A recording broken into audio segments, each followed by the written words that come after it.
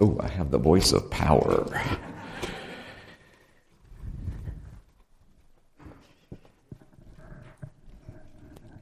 If any, you can turn me down just a little bit in the house, please. If any parents have children ages 4 to 7, you can dismiss them to stepping stones.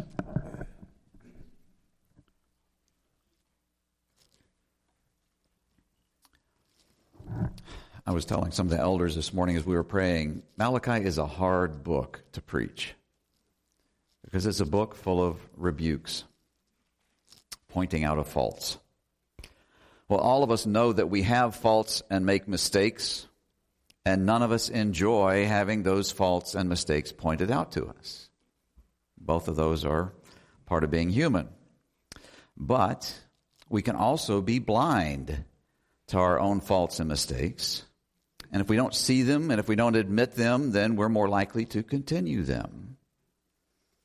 And our faults and mistakes often result in harm and pain. But when they are pointed out to us, we have the opportunity to work to correct them. Well, today we continue our sermon series in Malachi. Last week we looked at Malachi 1, and we looked at 2 disputation speeches in Malachi 1. And in these, God pointed out the faults of the people of Judah. To summarize them, first, the people questioned God's love for them. Secondly, the priest had not honored God. And this led the people of Judah to not honor God with their offerings, and so God rebuked the priests and the people.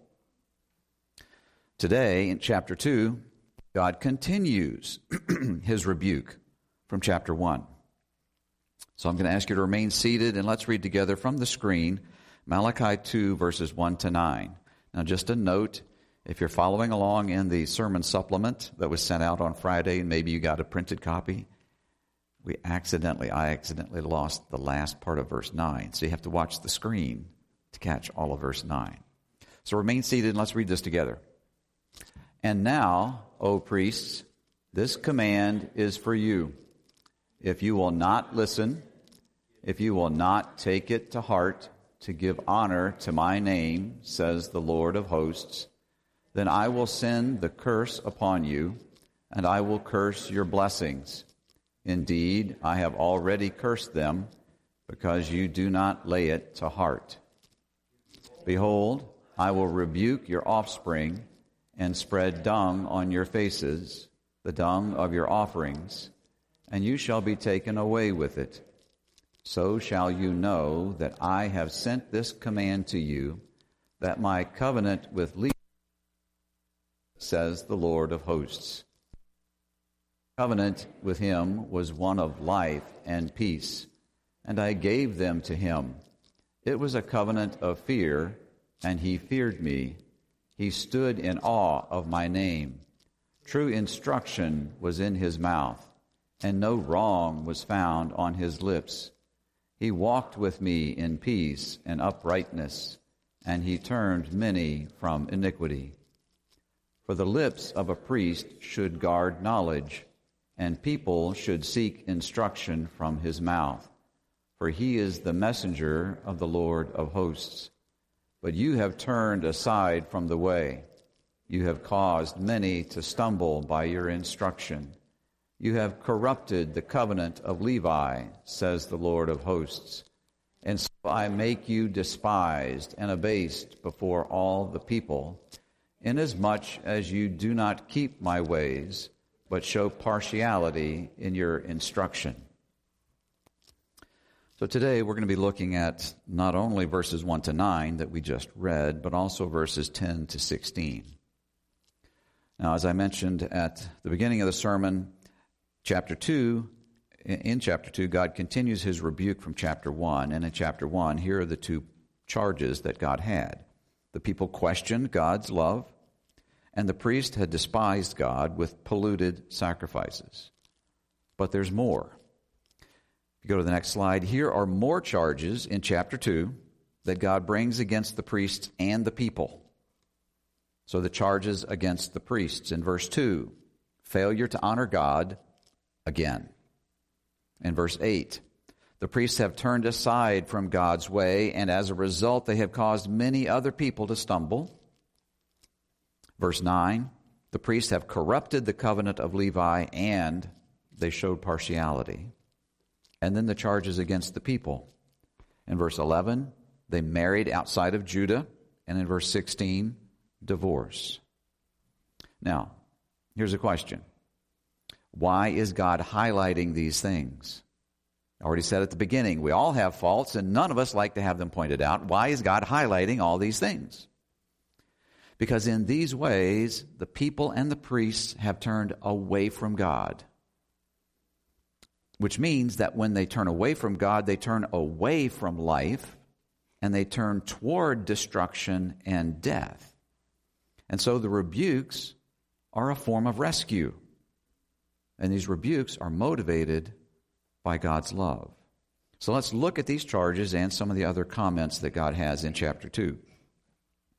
God says in verse 2 to the priests, if they would not honor God's name, that is, if they would not honor God, God would curse their blessings. And God goes on to say that he already has done that. And these blessings would be similar to what we do in a benediction today. And so the blessings that the priests pronounced on the people were useless. They were empty words because God's blessing wasn't with it, wasn't behind it. Now, we know from last week that the priests were offering sacrificial animals that were blind, lame, and sick. So the priest and the people were going through the motions of worship, but in their hearts they valued people and things other than God more than God. That's another way to say that the priests and the people had idols, I-D-O-L-S. That's a Bible word. It's used quite a bit in the Bible, but we hardly use it today. And so that's a definition of idols, when we value people and things other than God more than we value God. You could also say that their loves were disordered because they did not love God above everything else. And that's important because only God deserves to be first in our lives. Well, in the book of Ezekiel, and if you remember 2 weeks ago, I was going through a history of Old Testament, and I mentioned Ezekiel. In the book of Ezekiel, God told Ezekiel, who was a prophet, that the same thing was happening with the people in exile. Now again, think, why were the people in exile in the first place? Why had they been carried away from the land of Judah? Because they'd turned away from God. And part of that turning away had to do with their worship, that they were worshiping other gods. And so God is speaking to Ezekiel, who is a prophet in Babylon. So he's in the exile. He's been carried away. And he tells Ezekiel that he's going to deal with the people's idols, the things that they loved more than God. Now, I went through that history 2 weeks ago of the Old Testament, and there were two themes in that history. One, the sinfulness of man, and the second, the patience of God. And here's this example, and here's a prime example again. People are going through the motions of worship of God, but their hearts are far away from God. That was happening with Ezekiel, which was before the exile. It's happening again here with Malachi. Now, let me just pause here and say this. All of us are worshipers. It's not as if there are some people, let's say this half of the room, you guys get to be worshipers today, and this other half, you don't worship. Okay? It's not like there's one group of people that worship and another group that doesn't.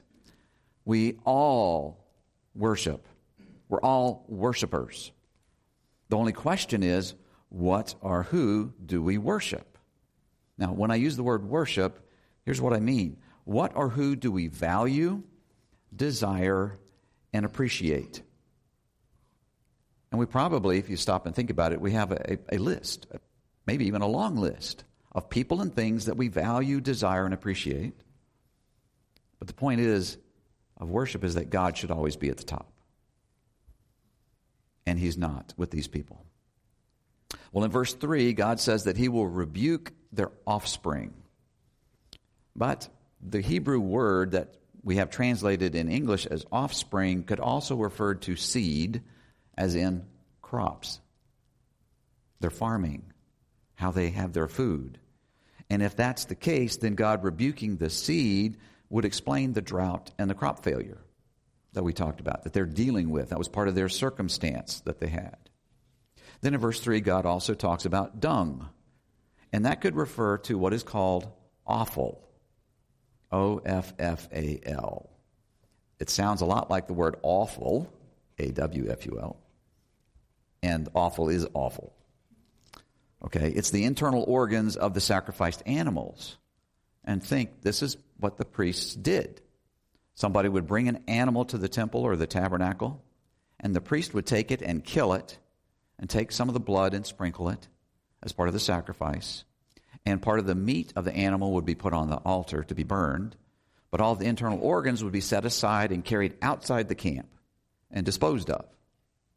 Now, I don't think God was being literal that he's going to take this stuff and wipe it on their faces.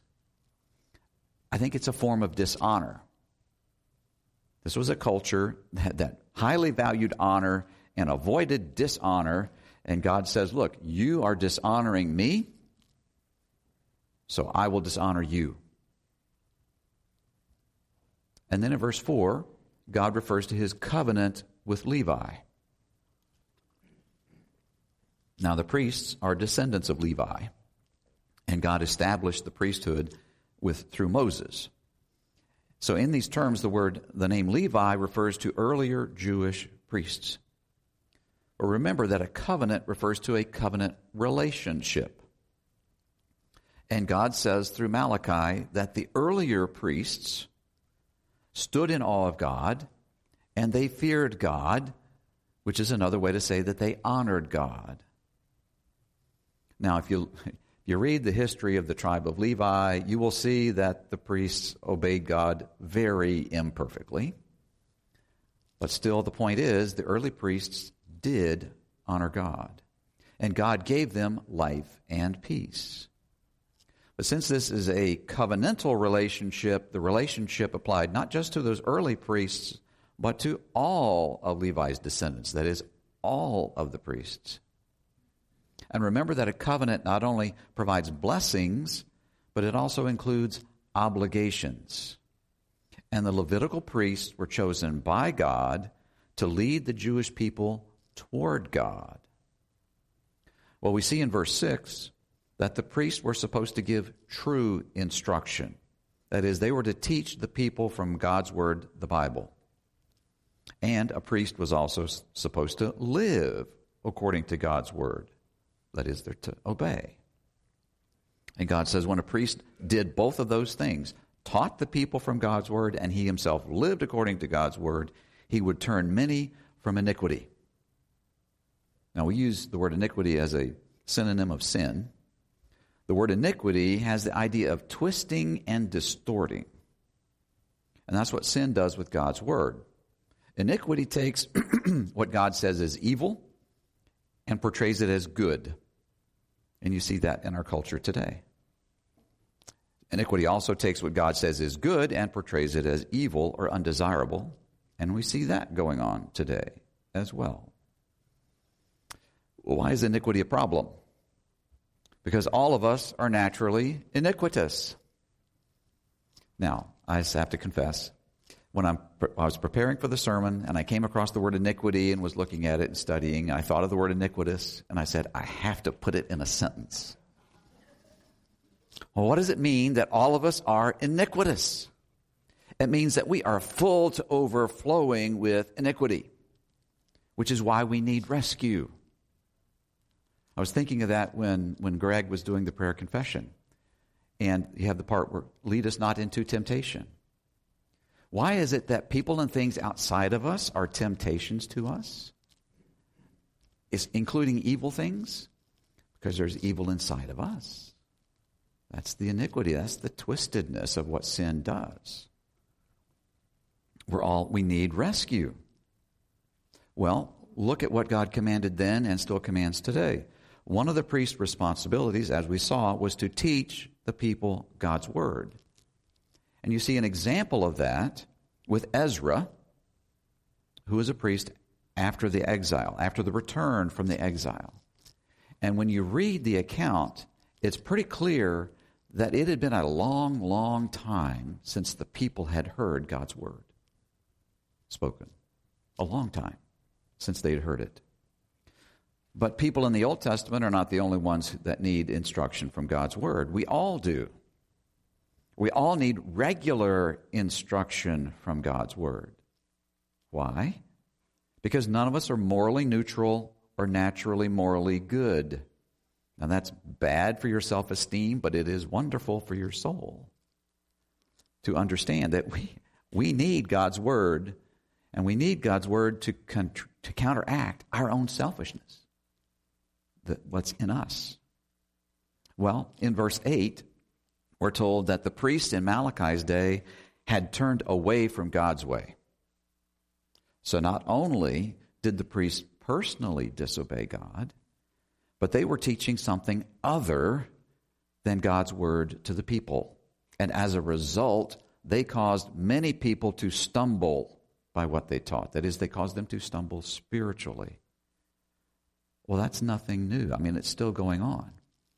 I've been listening as I've been studying, doing some other study this week to some sermons by Dr. Martin Lloyd-Jones.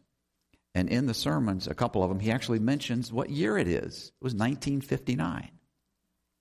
So I was thinking, oh my goodness, that has to be reel-to-reel recording, if you even know what that is. That's what came before cassette tapes. Yes, the two reels going around, that kind of thing. And he's talking, I can tell by the way he's talking about other preachers, what was going on in the larger culture. He was in London, so he's talking about England. And what he was saying was that lots of other preachers were preaching something other than God's word. It just wasn't the thing to do then anymore if you're going to be in. Well, there are plenty of churches, and I put that in quotes, today that are teaching something other than God's word. It's all around us.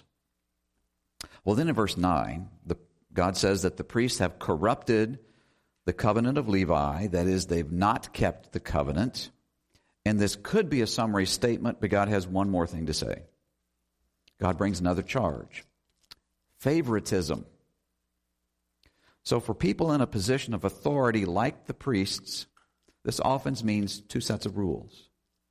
There's one set of rules for the in-group, the people they like, maybe the people that are given little kickbacks and other exchanging privileges and things. And then there's the less favorable set of rules for all the other people. Well, none of us like favoritism when we're treated as one of those other people. Well, as a result of all of these failures, God will make the priests despised. And then, so that's the charges against the priests. And then in verses 10 to 16, God brings two charges against the people of Judah. Marrying outside of Judah, and then divorce. So the first one.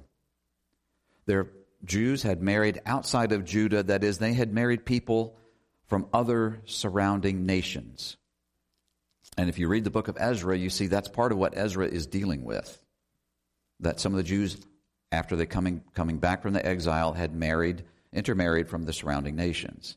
Now, I have to say this, just because racism is an issue today.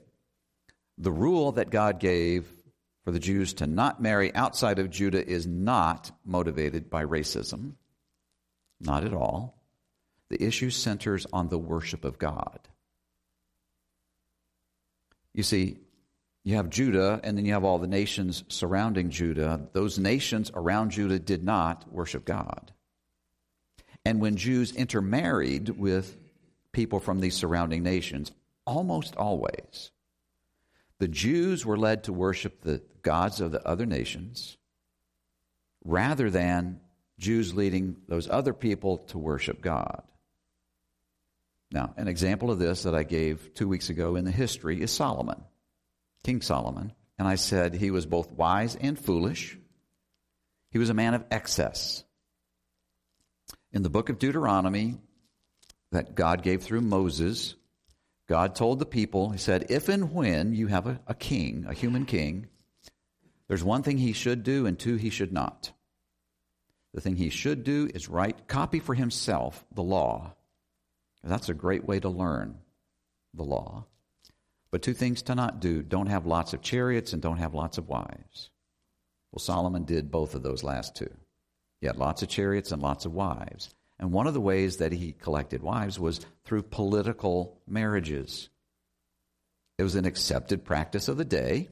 It was part of the reason why kings had lots of children, because he would marry them, and through those marriages you would have better relationships with the nations around you. But if you remember what happened, if you've read the Old Testament history, you know that when Solomon got older, his foreign wives led him away from worshiping God and to worship the foreign gods. And in Malachi, God called the worship of other gods faithless and an abomination, which means it's a very serious charge. You see, when God put the descendants of Abraham in the land of Canaan, it wasn't as if God had a map and he went, oh, let's see, I'll put him there. No, if you look at geography, and again, geography is a lot of fun when you don't get tested on it. Israel, or land of Canaan, is a land bridge. To the south is Egypt and Africa. To the east is Assyria and Persia and Babylon. To the north is Turkey, and then kind of going north and west is Greece and Rome. Well, all of those peoples had active trade with each other. They were trading goods back and forth. And if Israel's a land bridge, lots of peoples from lots of nations were going through Israel. And God's design was that God's blessings on the Jews there in the land of Canaan, combined with their loving obedience to God and their worship of God, would attract people from the nations around them to desire to worship God. That was the design. Well, just as God put Jews in the land of Canaan, God puts each one of us where he wants us. God calls us to delight in his love for us.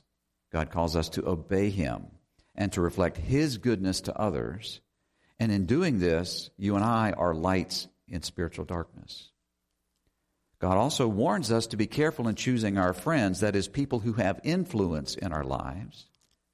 And God commands Christians not to marry a non-Christian. So that's the first charge. The second charge was that the priests and the people were divorcing their wives. Now, think with me for a second, and we're going to jump back into Genesis and then Deuteronomy.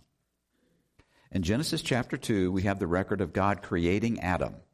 He takes some dust and he makes his body. He breathes into him life. He puts him in the Garden of Eden. He gives him a job: name all the animals. In naming the animals, Adam comes to the realization that he is alone. And so God performs the first surgery, puts Adam to sleep, takes out a rib. He makes Eve, wakes Adam up. And when he brings Eve to Adam, you have the first wedding, the first marriage. Okay, this means that marriage is not just a convenient human social construct, as we're told today. Marriage was created by God. But then we see in Deuteronomy that God permitted and regulated divorce because of the sinfulness of man. And if you read the Bible, you will see divorce is never encouraged in the Bible. In fact, God says he hates divorce. In the Bible, God likens marriage to his covenant relationship with his people, which is why the Bible tells us that for us to turn away from God is spiritual adultery, because he connects the two. Well, if you look in the New Testament, when Jesus was asked about divorce, and he was, there were two major schools of thought about divorce. The one way of thinking allowed divorce for pretty much any reason at all. And in this case, in that day and time, in Israel, it was the husbands divorcing the wife.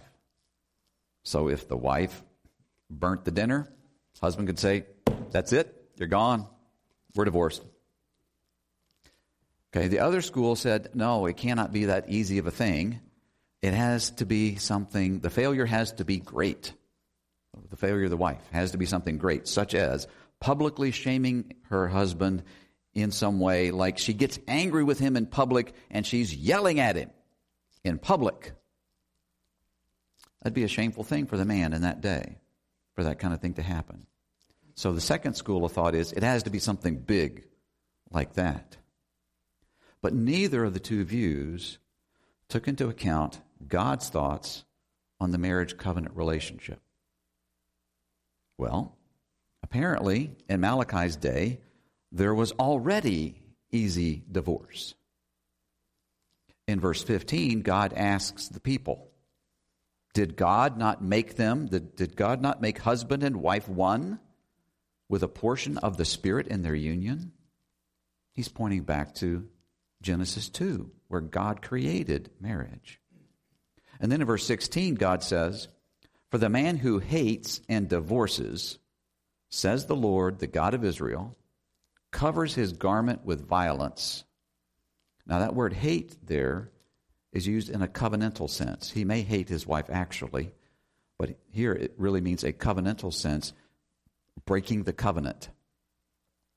So that now the verse reads, for the man who breaks the marriage covenant and divorces, he covers his garment with violence. And God says through Malachi, any man who divorces his wife in this way has been faithless and broken the marriage covenant. It was easy divorce then. We have easy divorce today. So we've looked at the charges against the priests and the charges against the people. But how does that apply to us? You and I struggle the same way the priests and the people in Malachi's day did with our own sinful desires. God hasn't changed. Technology may have changed, but God hasn't changed, and people haven't changed. Why did they act the way they did? Why do we act the way that we do? Our hearts are not morally neutral, and they're not naturally bent towards God. We are full of iniquity, full of endless self-focused desires, full of disordered loves, and spiritual idols. And I don't say that to condemn us. This is who we are. And this is what God shows us. This is us without God. We need God to work in us first to admit our mess and then to turn to God for his forgiveness and mercy. And so part of God's plan in the Old Testament was for the priest to point the people to God and to point the people to God's provision for sin, which in that day was the animal sacrifice. Now, David himself in the Old Testament says, I know this animal and that's blood doesn't actually take care of my sin.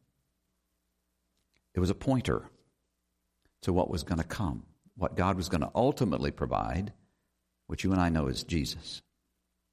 So let's contrast the priests that we've been looking at here in Malachi's day and Jesus. Okay, God has brought one charge after another on the priests. They dishonor God. They say, you know what, God, doing worship for you is just a pain. It's just no fun at all. But they're going through the motions, and they're wanting all the good things they can get. But they're ignoring God, the one who gives every good thing there is. They're offering animals that are lame and blind, something they wouldn't give their friend or their governor. Look at Jesus. Jesus is not in the line of Levi, but then neither was Melchizedek. And both of them were called priests of God. Jesus is the priest that all the Old Testament priests were pointing to. He's the perfect priest. You see, in the Old Testament, the priest not only took sacrifices for the people for their sin, the priest also had to offer a sacrifice for his own sin. Jesus never had to offer any sacrifices for his failures because he didn't have any. He perfectly obeyed God the Father. But not only was Jesus the perfect priest, he's also the perfect sacrifice. The priest, in a sense, had a guaranteed job. Why? They had to offer sacrifices for sin for the people. The people never stopped. Every day the priest had a job. They had steady income. In fact, sometimes they probably had more income than they could use from all those sacrifices. Jesus comes as a sacrifice, and we're told he's the once for all sacrifice. No more needed after him. No more sacrifice needed after Jesus. He's the once for all sacrifice. He gave his own life so that he could rescue us from sin and rescue us from ourselves. But Jesus does more than this. Jesus also gives Christians his Spirit. And his Spirit works in us over our lifetime to change us. He doesn't leave us as we are. He changes us to make us more like Jesus. But not only is Jesus the perfect priest and the perfect sacrifice, he's also the perfect king. So he's not just our rescuer, but he's also our king. And he's the ultimate king who has all authority and all power. Authority not just over a little bit, but over the universe. And because he's our king and because he has this power and authority, you and I can have confidence in his rescue and in his love. It's kind of subtle, but in the book of Malachi, one of the other themes, well, we already talked about the one theme of our sinfulness, but the other one is not only God's patience, but his love and how he pursues. Why is he even having Malachi speak to the people at all? Why didn't he just write them off? Because he made a promise. He said, "You're my people." And in one sense, that wasn't conditional. He said, "I've chosen you to be my people. And yeah, you're sinful, you run away, you ignore, so I pursue you." And God does that with us as well. He chooses us. He says, "I'm going to have a relationship with you. And I'm going to do everything needed for that relationship to work, including make everything right that we've broken, and then change us from the inside out." That's who God is, and that's what he's doing, and he does it through Jesus. And so we can also be amazed that God pursues us. Let's pray. Lord, we thank you and praise you for this reminder. Lord, it is hard. It is no fun at all to be reminded of our faults if we're going to be honest about our faults and our failures, because they are many. But your love is greater.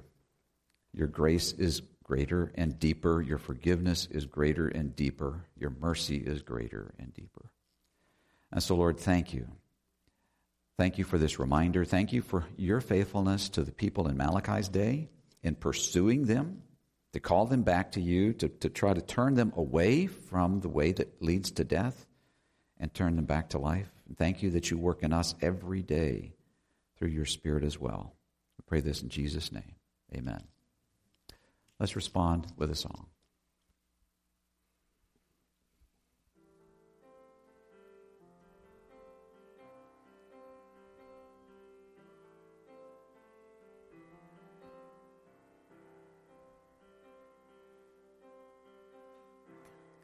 Come thou fount of every blessing, tune my heart to sing thy grace.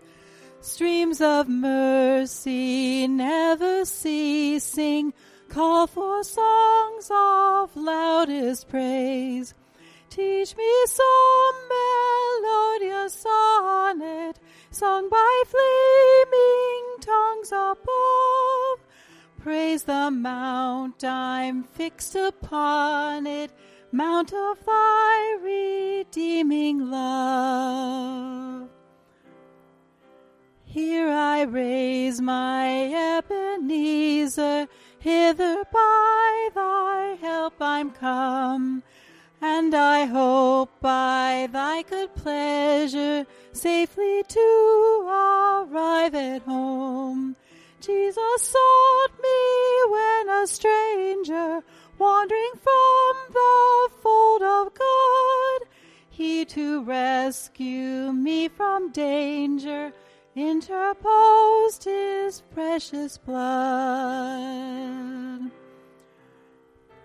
Praise the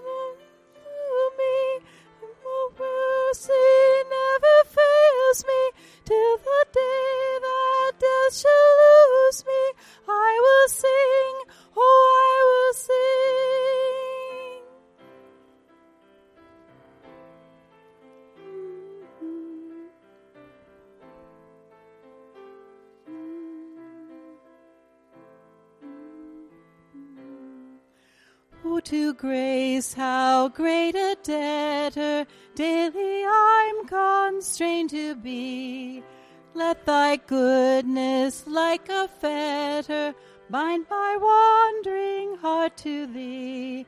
Prone to wander, Lord, I feel it, prone to leave the God I love. Here's my heart, Lord, take it, seal it for thy courts above. Your kindness yet pursues me, how your mercy never fails me, till the day that death shall lose me. I will sing, oh, I will sing. Your kindness never pursues me, how your mercy never fails me, till the day that death shall lose me. I will sing, oh, I will sing. There is me, I will sing.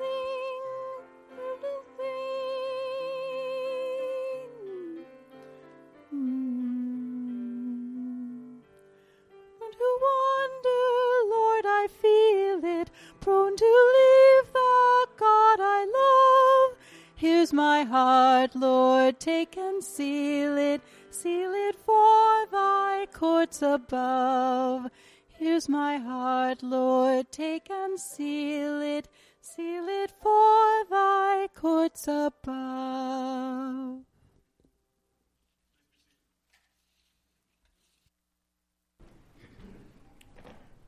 We now come to our time in the service praying for our prayer requests. We have one.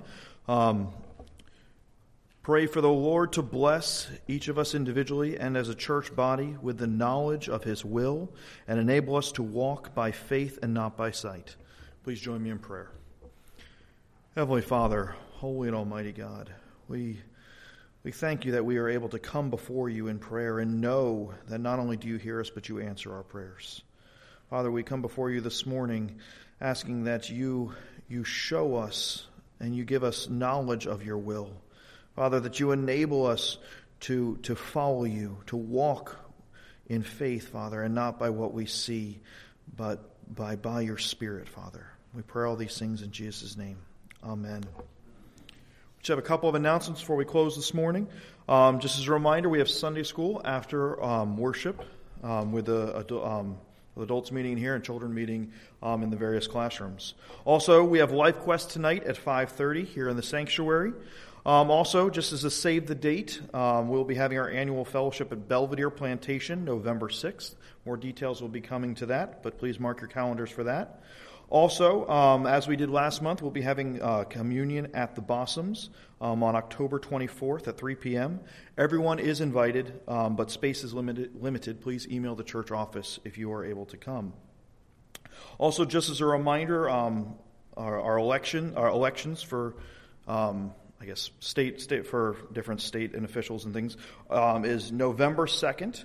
So just as a reminder to vote if you are able. And if you have not registered to vote, registration is October 12th. Please stand for the benediction. Lord bless you and keep you. The Lord make his face shine upon you and be gracious to you. The Lord lift his countenance on you and give you peace through Jesus Christ our Lord. Amen. Go in peace.